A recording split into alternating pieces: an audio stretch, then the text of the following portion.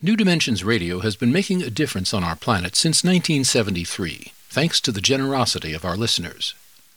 You too can help make a difference with a tax-deductible donation or membership. Please visit our website, newdimensions.org, and just click the Donate button. We at New Dimensions thank you for your support.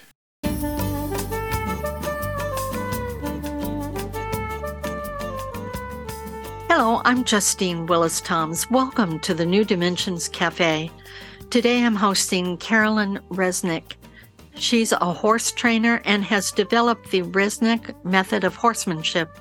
Carolyn immersed herself in studying horse behavior and gained her initial knowledge of how horses communicate by spending time with wild horses.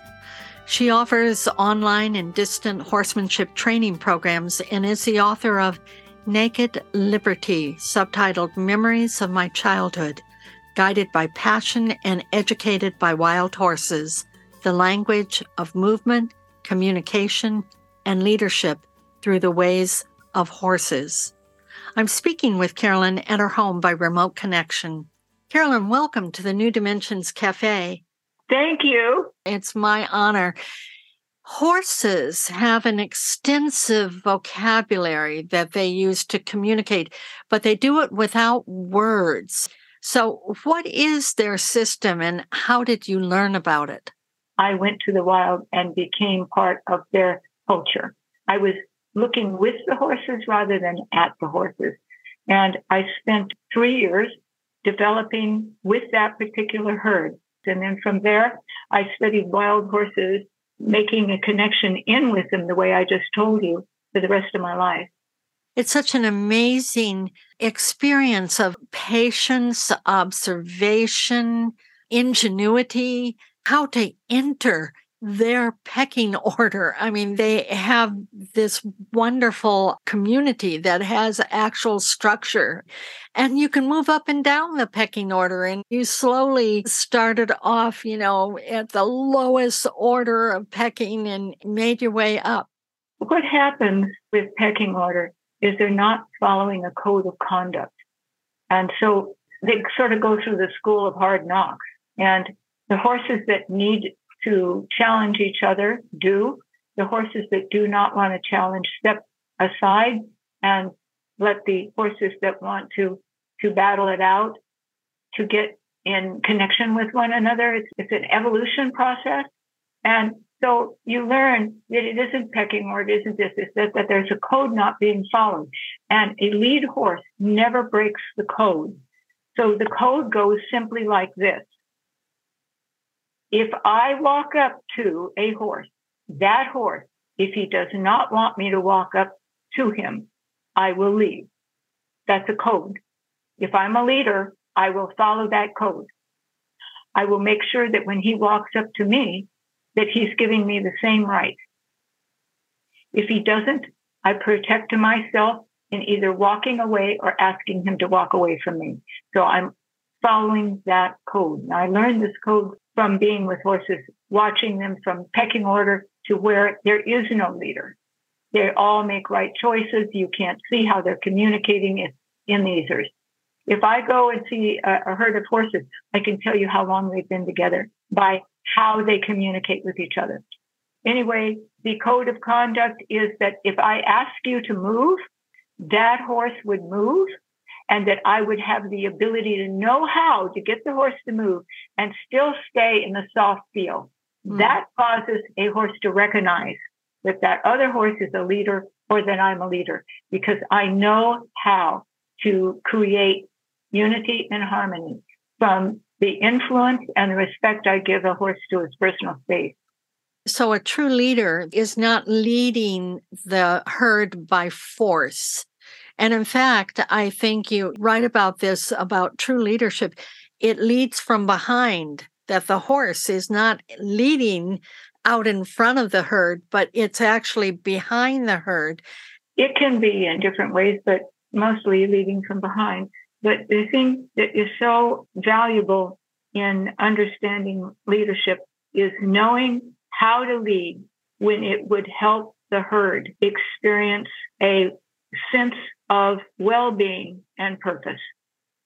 So when you're working with the horse, you want to find out where that horse wants to go and then lead him there. You do not lead him to some place he doesn't want to go. And if you don't break that rule, you'll never get in a problem. So when you go to ride a horse, if you have put that horse to some place he doesn't want to go, he will always be a horse that when you ride him, he'll have problems with you. Let's suppose a horse does not want to get in a trailer, but you know that you need to transport him in that trailer. So how would you go about leading him to want to get into the trailer? I have had horses refuse to get in a trailer all day long and fight people, and I can walk in and walk them right in. I think what it is that energy that I have developed over the years. The horse knows that they're safe in my charge. But for other people who need to get a horse in a trailer, let's say it's a fire. We got to get the horse out of the trailer and he doesn't recognize who I am. The only thing I can do is face up and put the horse through the school of hard knocks and get the horse in the trailer. But never do you want to ever put a horse in a trailer if it is for your self-serving needs. Right. I remember when I was a young girl, there was a horse that lived across the street, and I was the one who would ride the horse and so forth. And one day they were needing to transport the horse, and it wouldn't get in the back end of an open truck that was backed up to a hillside. And so they knocked on my door and they said, "Justine, can you help us get this horse on the truck?" I just walked onto the truck and I had a very loose lead line with the horse and wasn't forcing it. And I just kind of clucked. I said, come on. And the horse just walked right in onto the bed of the truck. I would go out to the pasture and they couldn't catch the horse. And I'd go out and I'd shake the bridle and the horse would come running because it knew that we were going to go on a ride. The horse needed somebody he could trust. This is a thing that my dad had taught me. He says, a horse will do anything you ask. And you just have to know what would cause that horse to follow that. Ask yourself the question, would he if I asked in this way? I will not train a horse in emergency when the horse is in a feeling of saying no. I'm going to wait tomorrow and I'm going to go sit with him at a trailer and I'm going to go in the trailer and I'm going to get him treats, bring him out, give him his treats, sit down, read a book. And every time he looks into that trailer, I'm going to walk in and say, "Oh, you want a treat? Okay, good." And I start not walking in the trailer as soon as he wants me to. And he'll walk into the trailer and get his own treats. He'll cut out the middleman. It's that simple. It's like what I learned from Ray Hackworth, that if you have that bond and that trust, you don't need to train a horse to ride him. You can get on and ride him, and he will accept you on his back easily. My dad said that horses are all about wanting to listen. You know who the highest horseman is? The greatest horseman in the world? No, please tell me. A bird. I have seen birds sitting on horses' heads that weigh 15 pounds, and that horse saying, "Look what I have on the top of my head." I had this little bird that would come to the ranch every day, and he would ride every single horse. He would go from horse to horse. It was a sparrow, and he'd run up and down on that horse's neck and body. And I thought, of course he's not worried about falling off. He can fly. That is so precious. That's that interspecies communication in some ways that you really feel is very important, and important for us to know the language of other species. The Camargue horses, are you familiar with those horses? They're wild. The Camargue in France? Yes, I've heard of them. They have big cranes, and the big cranes have their personal mounts, and they will protect their horse from other cranes or whatever kind of bird that's called to not ride their horse. And why they're riding the horse is because they're wanting the horse to disturb the mud that brings up the frogs they want to eat. So they'll sit on the back of horses while the horses are walking through the marshes.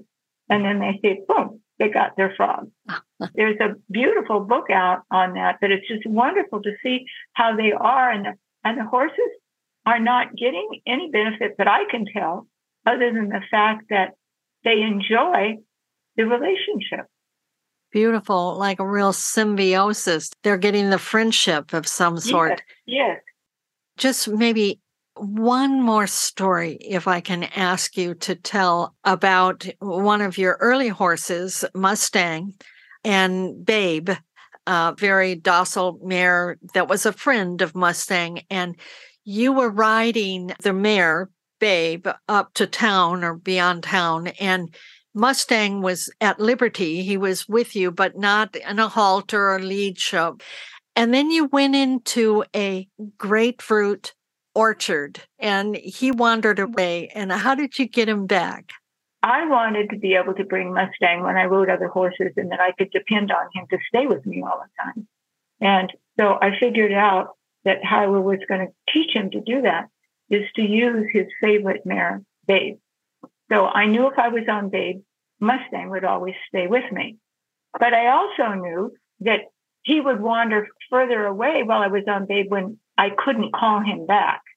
I knew that he would connect with me eventually, but I wanted to be able to call him like a dog and say, Mustang, come back here. So I needed to teach him a lesson. So we went to this grapefruit orchard. And how grapefruit trees are built is they have a canopy that goes to the ground. In other words, you can't see the trunk. But once you get in the canopy, it's hollow, big enough for myself and one horse. So Mustang was grazing and not paying attention to where Babe and myself were. So I moved that mare further and further away, and I went inside this tree, and I waited him out because I knew at some point he would say, well, where did they go? And when he found out we were gone, he had a fit. That horse ran through the grapefruit orchard looking for us, and he started getting more and more concerned. And then I said, okay, I've got to stop this. So I called out his name when he was further away, so he couldn't really tell where the voice was coming from, but he knew it was in the orchard. So he started looking closer to where we were, and he started looking inside these trees, and he found it. And oh, he's upset. He was mad at me. He was mad at Babe. But I'll tell you, after those games that we played, anytime I was on a horse and I said, Mustang, come on, let's go, he would be right up with me. I could be on Babe, I could be on anything. But it's an everyday process. It's really like when we have a relationship with a dog or a cat or anything where we have a cross-species bond, it isn't on occasion. It's every day. When you wake up, it's every day that you're with your dog. It's every day that you are lifted to a sense of well-being because of the companionship you're sharing. It's absolutely true. And so we're looking for companionship, and so is that animal. I want to thank you so much, Carolyn, for being with us today on the New Dimensions Cafe. Thank you so much. I've been speaking with Carolyn Resnick, and she's a horse trainer and author of Naked Liberty. And to find out more about her work, you can go to her website, carolynresnick.com. And she spells her name Carolyn, Carolyn Resnick, RESNICK.com, or you can get there through the New Dimensions website, newdimensions.org, where you'll find over 1,700 programs in its archive. I'm Justine Willis-Toms. I want to thank you for joining us at the New Dimensions Cafe, and I invite you to please join us again. You've been listening to the New Dimensions Cafe. This series of shorter interviews features many of the remarkable guests also featured on our internationally syndicated one-hour New Dimensions radio series. To access more than 1,000 hours of programs, to subscribe to our newsletters, or to become a member, please visit us at newdimensions.org.